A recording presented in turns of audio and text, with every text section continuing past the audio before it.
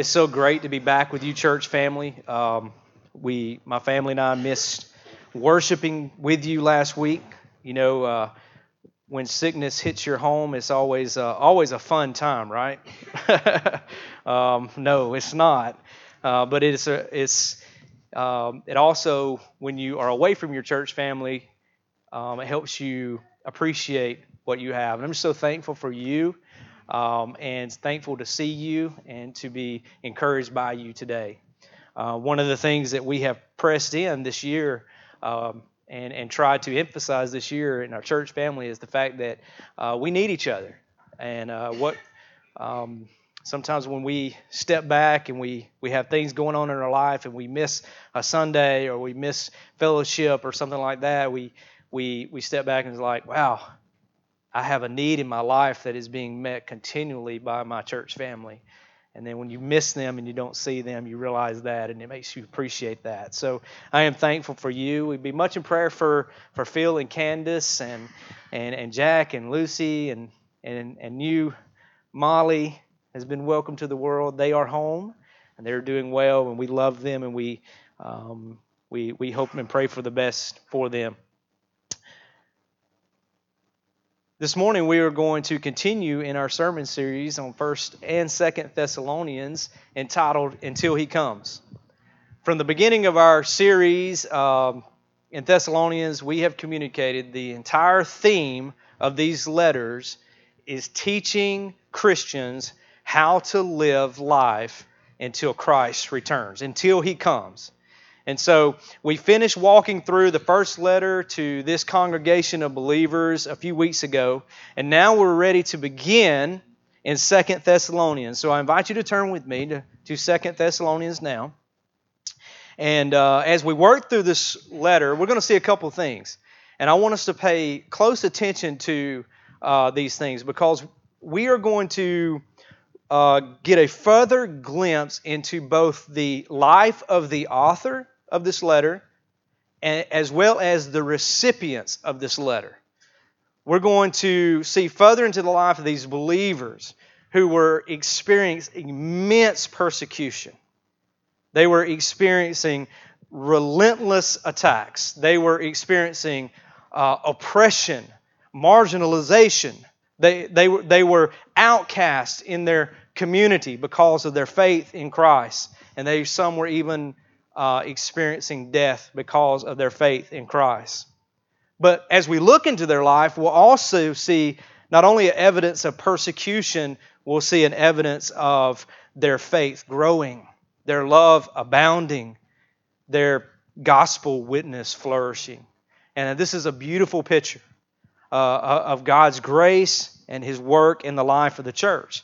But not only do we see the recipients, we're also going to see more fully into the heart of a pastor who sees the great needs of his church, the great need of the church to be encouraged by the gospel, for God to be praised by the work of the gospel in their life, and also to be reminded of the great hope of the gospel, a day when Christ will return and make all things new. So as I was beginning to study for this, I asked myself a question like, why another letter? We just went through the first letter. Paul addressed some issues, and he was helping them and teaching them how to endure, how to persevere in the face of persecution. And he loved this church, and they were growing, and he exhorted them to love each other. He prayed for them to love each other. He prayed for their faith, and he exhorted them to continue to trust in Christ. But why another letter? And what we'll see here is that the reason why Paul wrote this second letter is that persecutions have increased. Suffering has intensified. Deception is encroaching. We'll see this in chapter 2. Idleness was taking root. And Paul wrote this letter for these and many other practical and pastoral purposes.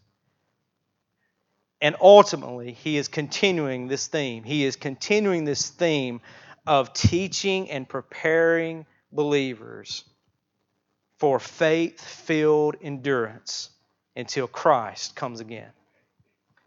This is the message of hope in 2 Thessalonians, and it is the message of hope for us today. As we journey through this letter together, we will see once again Paul bookend this letter with the blessed hope of Christ's return and the divine blessings of grace and peace to you, the church of Jesus Christ. Over the next 3 weeks, we're going to be in chapter 1, where we're going to see three things, really. We're going to see a thanksgiving of God's grace. That's where we're going to be this morning in the first 4 verses of chapter 1. We're going to see a thanksgiving for God's grace. And then we're going to see a defense for God's justice. And then finally, we're going to see a prayer for God's glory. And we're going to walk through this. And what I want us to do this morning, I want us to read all of chapter 1 just to help us get a sense and a feel of what Paul is trying to communicate. And then we're going to come back to the first 4 verses, and we're going to see a thanksgiving for God's grace. 2 Thessalonians chapter 1, verse 1. Paul, Silvanus, and Timothy, to the church of Thessalonians and God our Father and the Lord Jesus Christ, grace to you and peace from God our Father and the Lord Jesus Christ.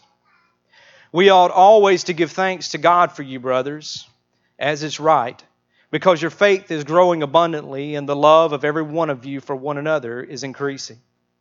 Therefore, we ourselves boast about you in the churches of God for your steadfastness and faith in all your persecutions and the afflictions that you are enduring. This is evidence of the righteous judgment of God, that you may be considered worthy of the kingdom of God, for which you are also suffering. Since indeed God considers it just to repay with affliction those who afflict you, and to grant relief to those who are afflicted, as well as to us, when the Lord Jesus is revealed from heaven with his mighty angels, in flaming fire, inflicting vengeance on those who do not know God, and on those who do not obey the gospel of our Lord Jesus. They will suffer the punishment of eternal destruction, away from the presence of the Lord and from the glory of his might, when he comes on that day to be glorified in his saints, and to be marveled at among all who have believed, because our testimony to you was believed. To this end we always pray for you, that our God may make you worthy of his calling, and may fulfill every resolve for good and every work of faith by his power, so that the name of our Lord Jesus may be glorified in you, and you in him, according to the grace of our God and the Lord Jesus Christ. So what I want us to do is look back. We're going to read again the first 4 verses, and then we're going to dive into this letter. And what I want us to do is we're going to see basically 4 things in these first 4 verses regarding this beginning message of thanksgiving regarding God's grace. Paul, Silvanus, and Timothy, to the church of the Thessalonians and God our Father and the Lord Jesus Christ, grace to you and peace from God our Father and the Lord Jesus Christ. We ought always to give thanks to God for you, brothers, as is right, because your faith is growing abundantly, and the love of every one of you for one another is increasing. Therefore, we ourselves boast about you in the churches of God, for your steadfastness and faith in all your persecutions and in the afflictions that you are enduring. So in this first verse, what I want us to see is very important. We see a very familiar greeting, right? If you've read any of Paul's letters, you see a familiar greeting. And it's also very familiar and almost identical to the greeting that Paul shared in his first letter. This greeting is full of truth about God. It is full of truth about God, and it is profound for our spiritual growth and perseverance until Christ comes again. What we know about Paul is that Paul did not write to just write. Every word that Paul shared was profound. We believe that Scripture is inspired by God. And every word that we're going to read today, and every word that we're going to look into today, is profound for you and I. it is profound for our spiritual growth and perseverance until Christ comes again. So what I want us to ask about this first verse is, what do these verses teach us about God and the church? What do these verses teach us about God and the church? And what we're going to see here is in verse 1 and 2, we are going to see the source of Paul's thanksgiving. We're going to see the source of Paul's thanksgiving. What do they teach us about God? First, let's look at verse 1. Paul, Silvanus, and Timothy, to the church of the Thessalonians in God our Father and the Lord Jesus Christ. The first thing it teaches us about God and the church is that God is our Father. Now, this is a little different if you flip back to 1 Thessalonians chapter 1, in verse 1, where Paul greets this church again when he says, in God the Father. But if you look at 2 Thessalonians, it's very similar, but just a little bit different. He says, in God our Father. And then he repeats that again in verse 2 when he says, from God our Father.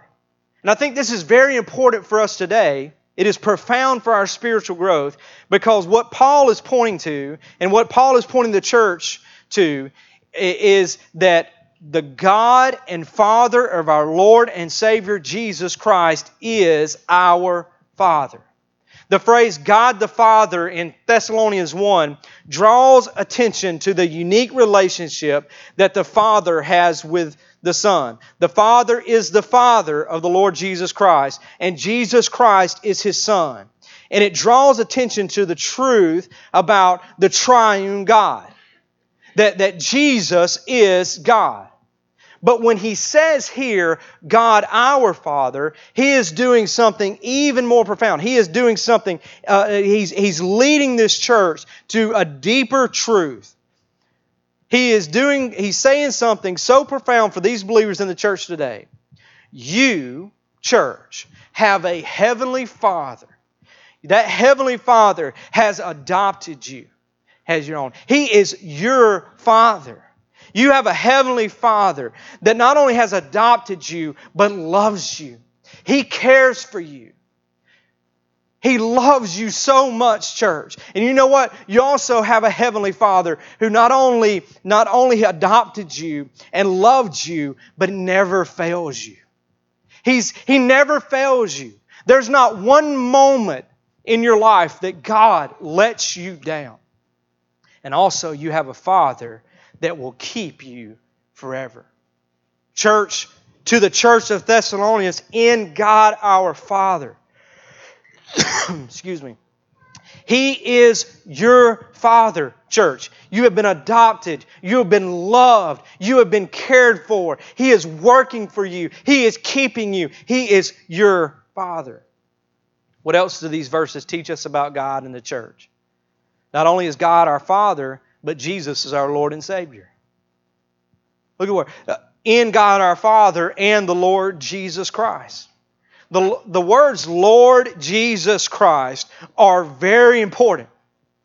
These words, these three words, Lord Jesus Christ, are very important. And there is a world of theology packed into those three names, those three words.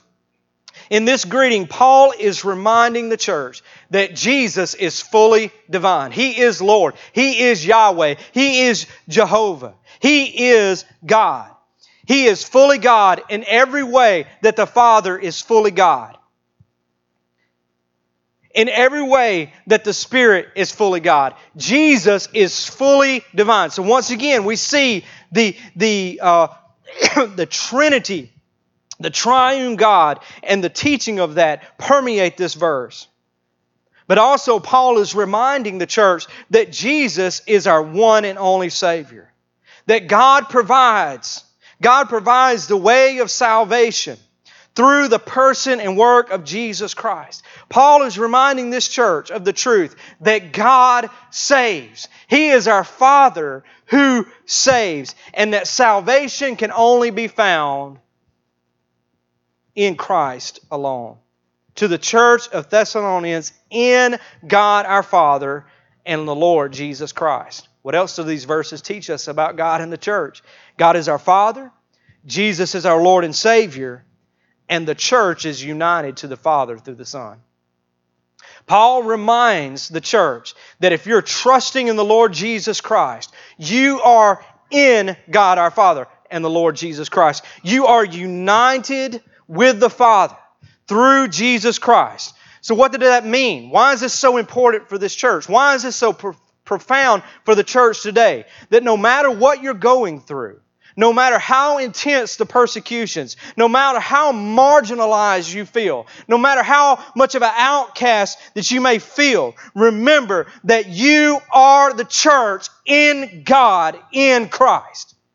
This is profound. This is profound for you because this is the source of Paul's thanksgiving. This is the source of Paul's thanksgiving. Remember what Phil said about this when he preached from 1 Thessalonians. He said this, union with God gives hope to our dwelling with God forever and guarantees our inheritance with God forever. We are in Christ. We are in Christ. What else do these verses teach us about God and the church? He is our Father. Jesus is our Lord and Savior. We are united to the Father through the Son.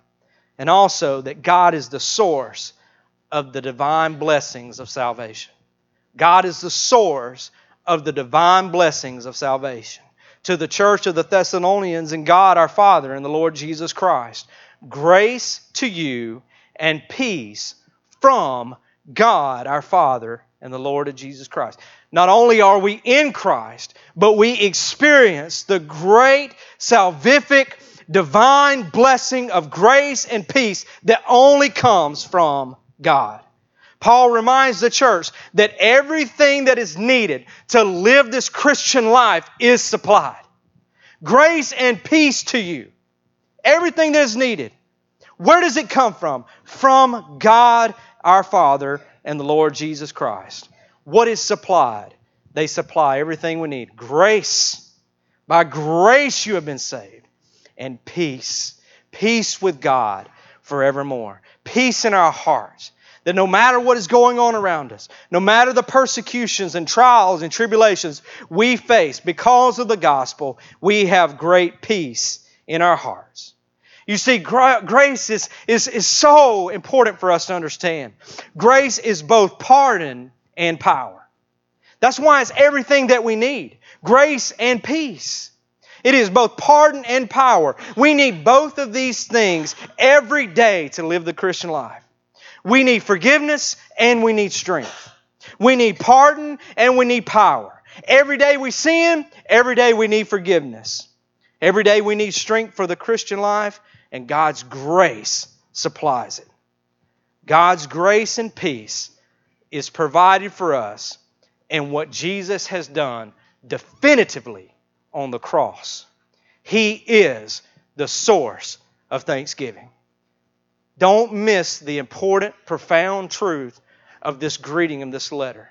Because what we're going to look at is just this message of thanksgiving the rest of our time this morning. This message of thanksgiving. But we must understand what the source of our thanksgiving and where it comes from. It comes from our relationship that we have with the Father through the Son, through that Son's work on Calvary. That is the source of our thanksgiving.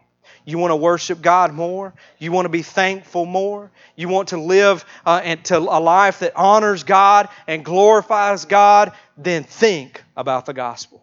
Think about who you are in Christ. Think about all the wonderful grace and peace that flows to you from the Father through the Son this morning. And let it well up in you a heart of thanksgiving. And you'll see that the source of all thanksgiving comes from God and the Lord Jesus Christ. As we move on through this letter, not only do we see the source of Paul's thanksgiving, we also see the object of Paul's thanksgiving. In the first part of verse 3, I'll read all of verse 3, and then we're going to go back to look at like Verse 3a. We ought always to give thanks to God for you, brothers, as is right, because your faith is growing abundantly, and the love of every one of you for one another is increasing. He says we ought always to give thanks to God for you, brothers, as is right. Here in verses 3 and 4, what we see is Paul's first concern for the church. He greets them. So we're writing these things to you. You see the source of that thanksgiving. His first concern for the church, his first concern for this letter is to give thanks to God. To give thanks to God. God is the object of his thanksgiving. There are problems in the church. This is not a perfect church. There are trials that this church are facing. They are issues for him to address. But Paul, what we see here is Paul has a joyful desire to thank God for what he is doing in the lives of the Thessalonians. And in this first part of verse 3, Paul really emphasizes three things. Paul was thankful for these believers, but it's important for us to see that, number one, the object of Paul's thanksgiving was God Himself. We ought always to thank who? To thank God. The direction of Paul's thanksgiving is to God. You see, the direction of his thanksgiving is to God because Paul understood the source of his thanksgiving. When he looked at the grace of God and the peace of God, he knew who he needed to thank. He was thankful for this church, but he was first and foremost thankful to God. It is the thankfulness for what God is doing in the Thessalonians, but this thankfulness is being expressed to God.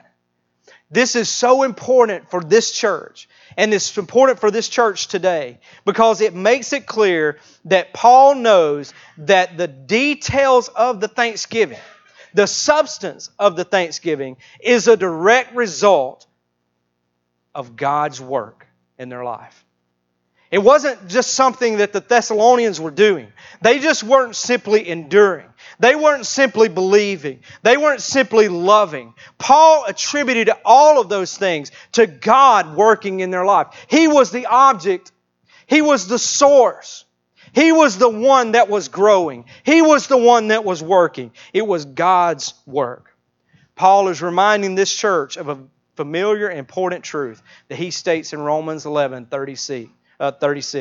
For from Him and through Him and to Him are all things. To Him be glory forever. Amen. So here Paul is teaching the church that our attitude, that the attitude of the Thessalonians, that our attitude should consistently be when the evidences of God's grace, when the substance of God's grace, when the content of God's grace are in our life, we say, God, You deserve all the credit. God, You deserve all the praise. It is not me. It is Christ in me. God should always be the object of our thanksgiving.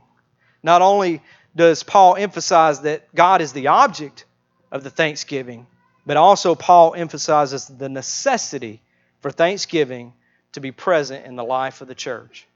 The necessity for thanksgiving to be present in the life of the church. He says we ought always to give thanks to God. What is Paul saying here? He's saying that it's not just that he's delighted to give thanks or that he wants to give thanks. He is saying he ought to give thanks. He should give thanks, that he is obligated to give thanks, that it's necessary for him to say, thank you, God, for your work of grace and peace in these believers' life.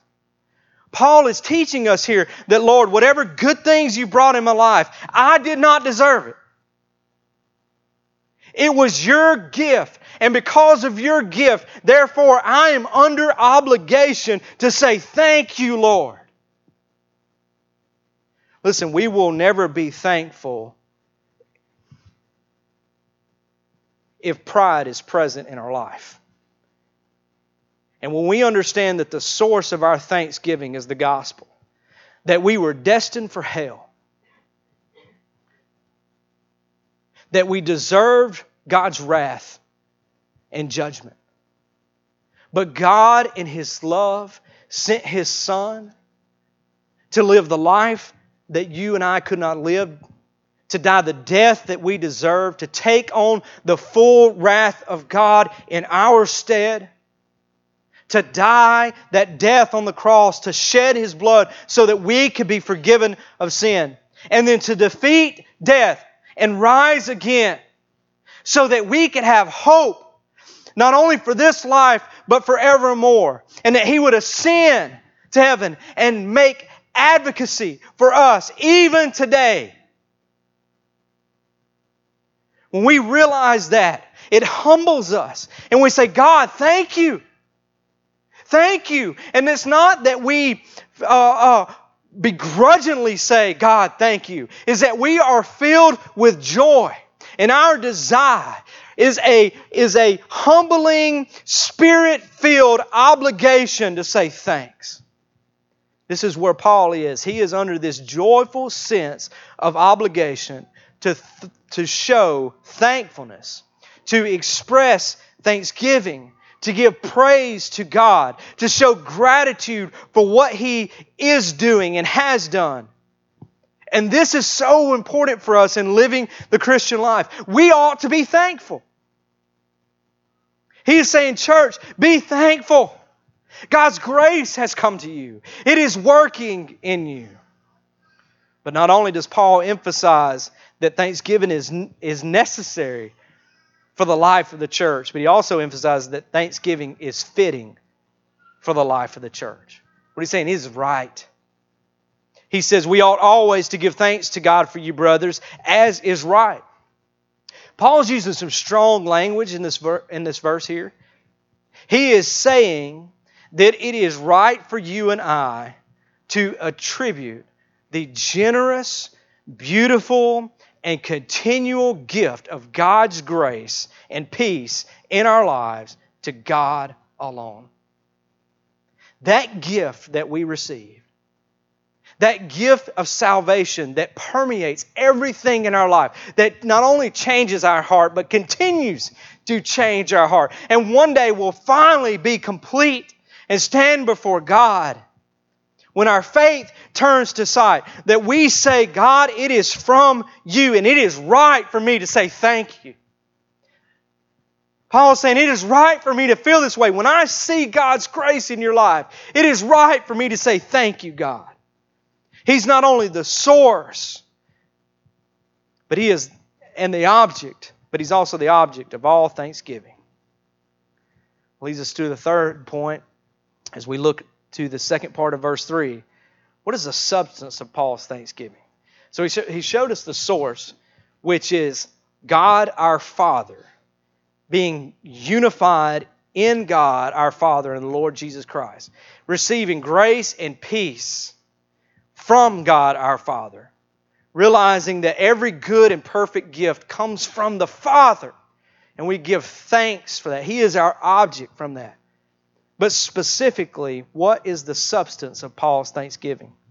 We ought always to give thanks to God for you, brothers, as is right, because your faith is growing abundantly, and the love of every one of you for one another is increasing.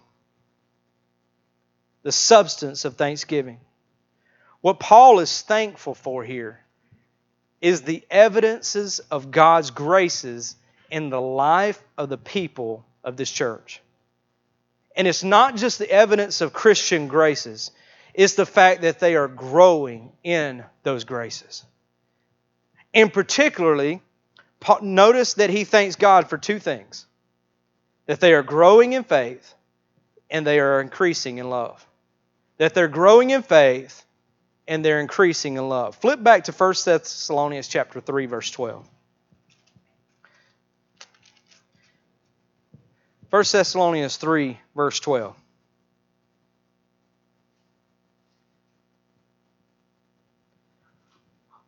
Paul is praying a prayer right here. In verse 12, he asks the Lord for something for this church.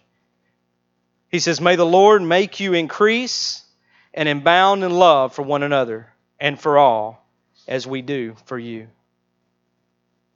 Paul prays for this church to love more and more. Specifically, he says, "May your love increase for one another and for all." More and more. Increase, abound. Now look at 1 Thessalonians chapter 4, verse 10. Chapter 4, verse 10. Not only did he pray for them to love more and more, but he also exhorted them. When he says, at the last part of verse 10, "But we urge you," or we exhort you, brothers, to do this more and more. What is it that they're doing? Go back to verse 9.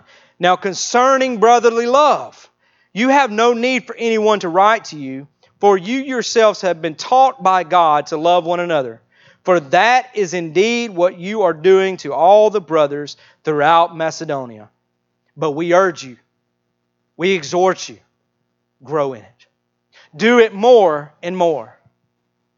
What we see here is we see a pastor's heart in this second letter. A pastor's heart that is full of thanksgiving. And it is full of thanksgiving because God is working a work of grace in their life. For God's working of grace, these believers had listened to this exhortation and God had answered his prayer. Paul is saying every single one of you is showing love to somebody else. Every single one of you is showing love to everybody else. And it makes this pastor's heart sing with thanksgiving. And I think it would be wise for us just to take a moment to step back and think about how God has answered this prayer. Think about how God has answered this prayer. Every member of this congregation is experiencing the depths of God's love through the work of grace in each of their lives. Each member of this congregation was being loved and was loving. They were not perfect in that. I know they were not. But they were abounding in it. They were growing in it. And God had answered that prayer. This is a church that is enduring. This is a church that is growing. And it is growing because the source of their endurance is the gospel. The source of their endurance is God and His work in their life. And I believe that this right here, this should reveal a priority for us today. Is this what we really want in our own life? This is just my meditative thoughts about that. Do I really want to grow in faith? Do I really want love to abound? Do I want every person around me in Redeemer Church to be loved by me? And for me to be loved by them? Is this really what we want for ourselves? And is it expressed in our prayers? Do we really want for ourselves and for our others around us to experience the beauty of God's grace and peace that causes us to grow in faith and love? Pastor Ben, do you want that for this church? I know you do, and you pray for it. Church, do you want that for each other? We need to press into this. We need to look at this as example. We're going to talk more about that later. But we need to look at this example of a pastor who sees God's grace, is so thankful for God's grace in her life. He is so thankful that it is working. And God has answered his prayer. That God is supplying everything that they need for life and godliness.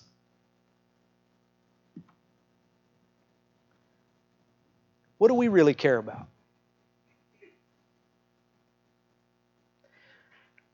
I don't want to sidetrack too much from this, but I think a lot about my life. And I think a lot of times how discontentment comes in my life, it kind of ebbs and flows. Sometimes I'm happy because of what happens, and sometimes I'm not happy because of what happens in my life.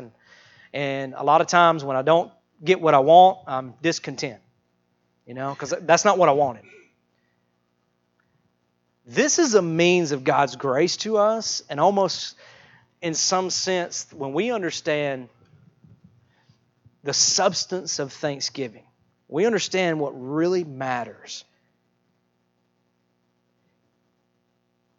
is growing in faith and love and hope,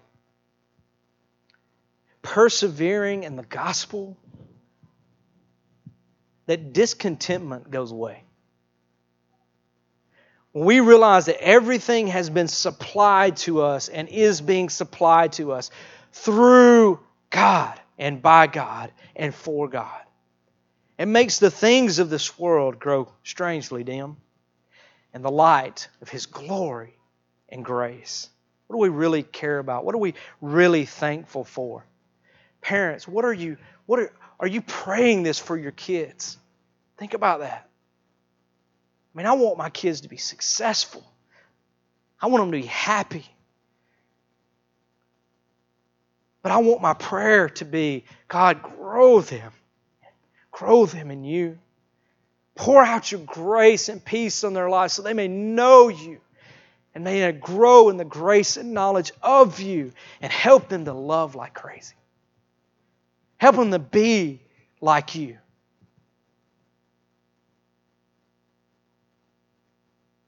You see, what Paul is thankful for is actually guiding our priorities and helping us navigate through life here.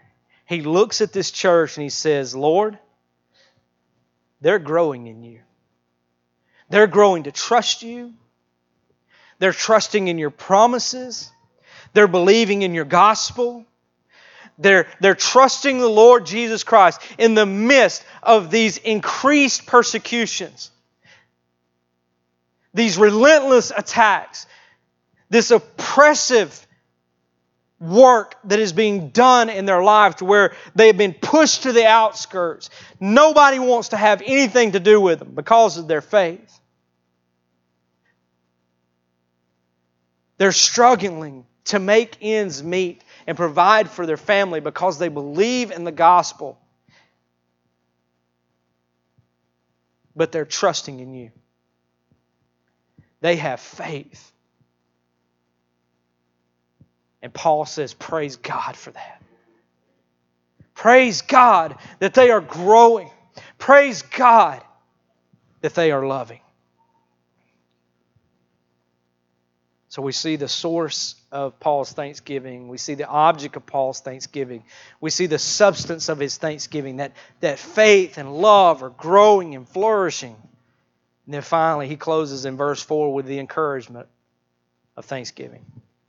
It says, therefore, we ourselves boast about you in the churches of God for your steadfastness and faith in all your persecutions and the afflictions that you are enduring.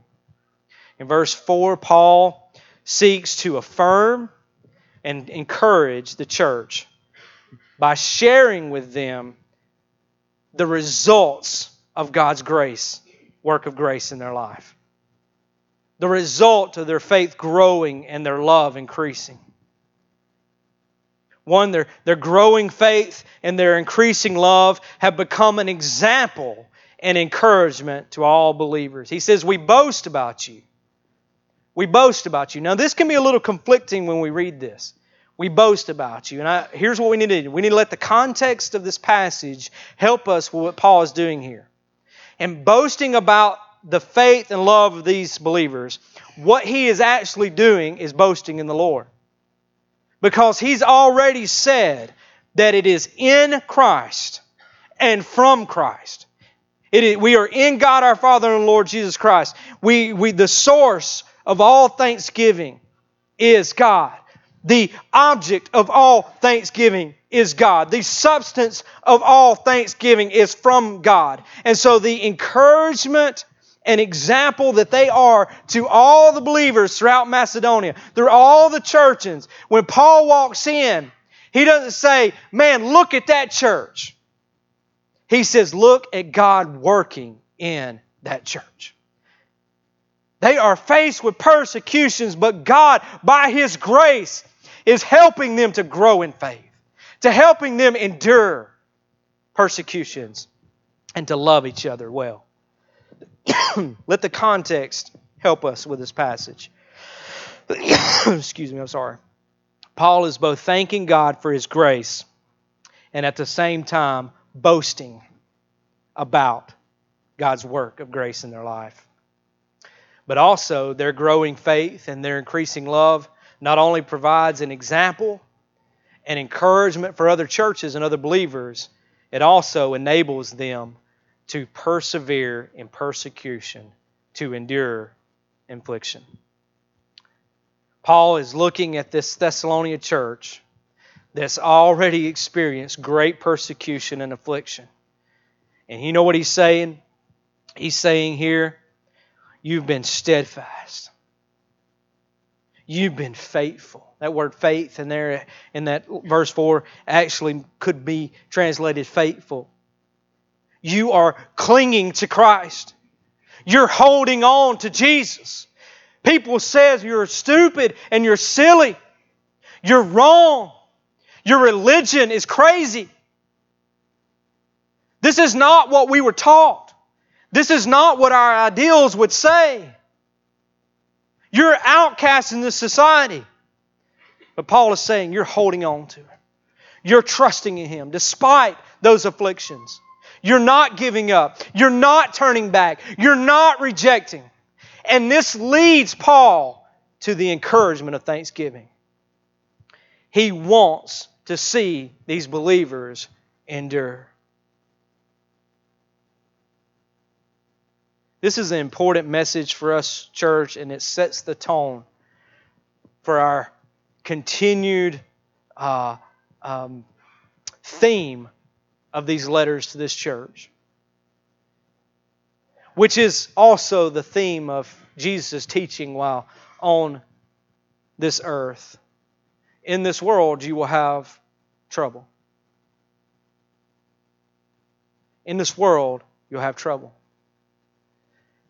In this world, you'll have trials and you'll have tribulations. But what are two things that Jesus teaches? One, don't let your hearts be troubled. If you believe in God, believe also in me. There is great hope for you today because Jesus is preparing a place for you. This life is not all that there is. This is only a momentary affliction. We are just passing through. And one day we will be made complete. Jesus will make all things new. Do not let your hearts be troubled, church. Believe in Jesus. In this world you'll have troubles. Do not fear. Jesus has overcome this world. There is nothing outside of Jesus' sovereign hand. He has promised to keep you and sustain you and love you to the end. And He will do just that. As you walk through the valley of the shadow of death, you do not have to fear no evil, for God is with you. His rod and His staff will comfort you. Jesus said, in this world you will have trouble. In this life will be difficulty. But do not fear, for I am always with you. I am always with you.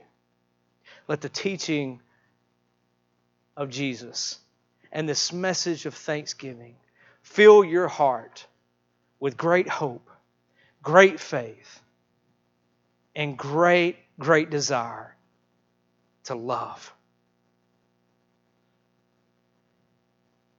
4 applications for us to consider in closing. How can we respond to the truth about who God is? How do we respond to the truth of this passage? That God is the source of our thanksgiving. He's the object of our thanksgiving. He is the ultimate substance of our thanksgiving. And He and the gospel is our encouragement to live lives of thanksgiving. One, we must meditate on the truths of the gospel. Do not miss this, church. Meditate on the gospel. Do you know Him today? Do you know Jesus Christ? Do you know the pardon and the power of His grace? If you do not, believe in Him today. Turn away from your sin and yourself and cling to Jesus. He is the way, the truth, and the life, and no one comes to the Father except through Him. You will be discontent for the rest of your life.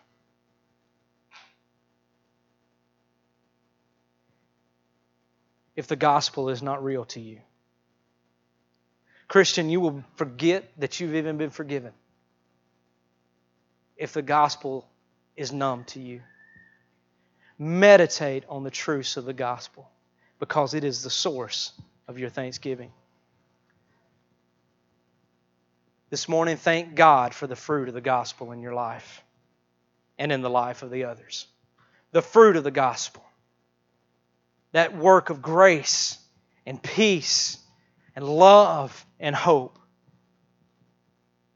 The work of patience and goodness and kindness and self-control.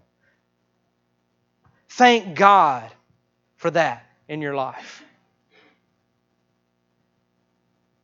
Third, pray for the growth of the gospel in our church. Do you love Redeemer? Do you love the church of Jesus Christ? Do you love the church that God has placed you in? Then pray for her growth.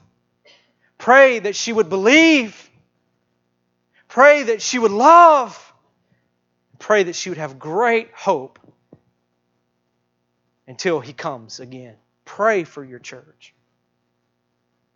And finally, affirm and encourage each other in the gospel.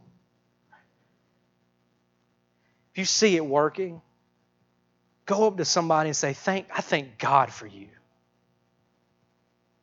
I thank God for you. I want to close with this. This week I ran into a familiar face. And in running into this familiar face, we were talking about life, and he were asked about Redeemer Church, very familiar Redeemer Church. He asked about Redeemer Church. He said, we are growing, and we are loving, and we are learning, and we are seeking to thank God for all our life. And he says, you know what? There's an individual at that church, and I just want to testify of God's working in his life. He is a great example to me. He loves the Scriptures. He's serious about God. And he has been a blessing to the church of Jesus Christ. He was affirming and encouraging me by testifying of God's grace working in somebody in this church. I thank God for that. Let us seek to be encouragers. Let us seek to affirm the work of grace and peace in the life of each other. We need each other. And we need those words of affirmation. And we need those words of encouragement because we need to endure to the end. And that is God's grace to us by giving us this local church, that we have each other so that we may glorify God with our lives, that we might find great joy in our believing and great hope in our loving, in our perseverance, and our hard work to the end. Let us pray. And then we'll sing. Lord, we thank you. We thank you for your word. And we thank you for your gospel coming to us, saving us, changing us, keeping us until you come again.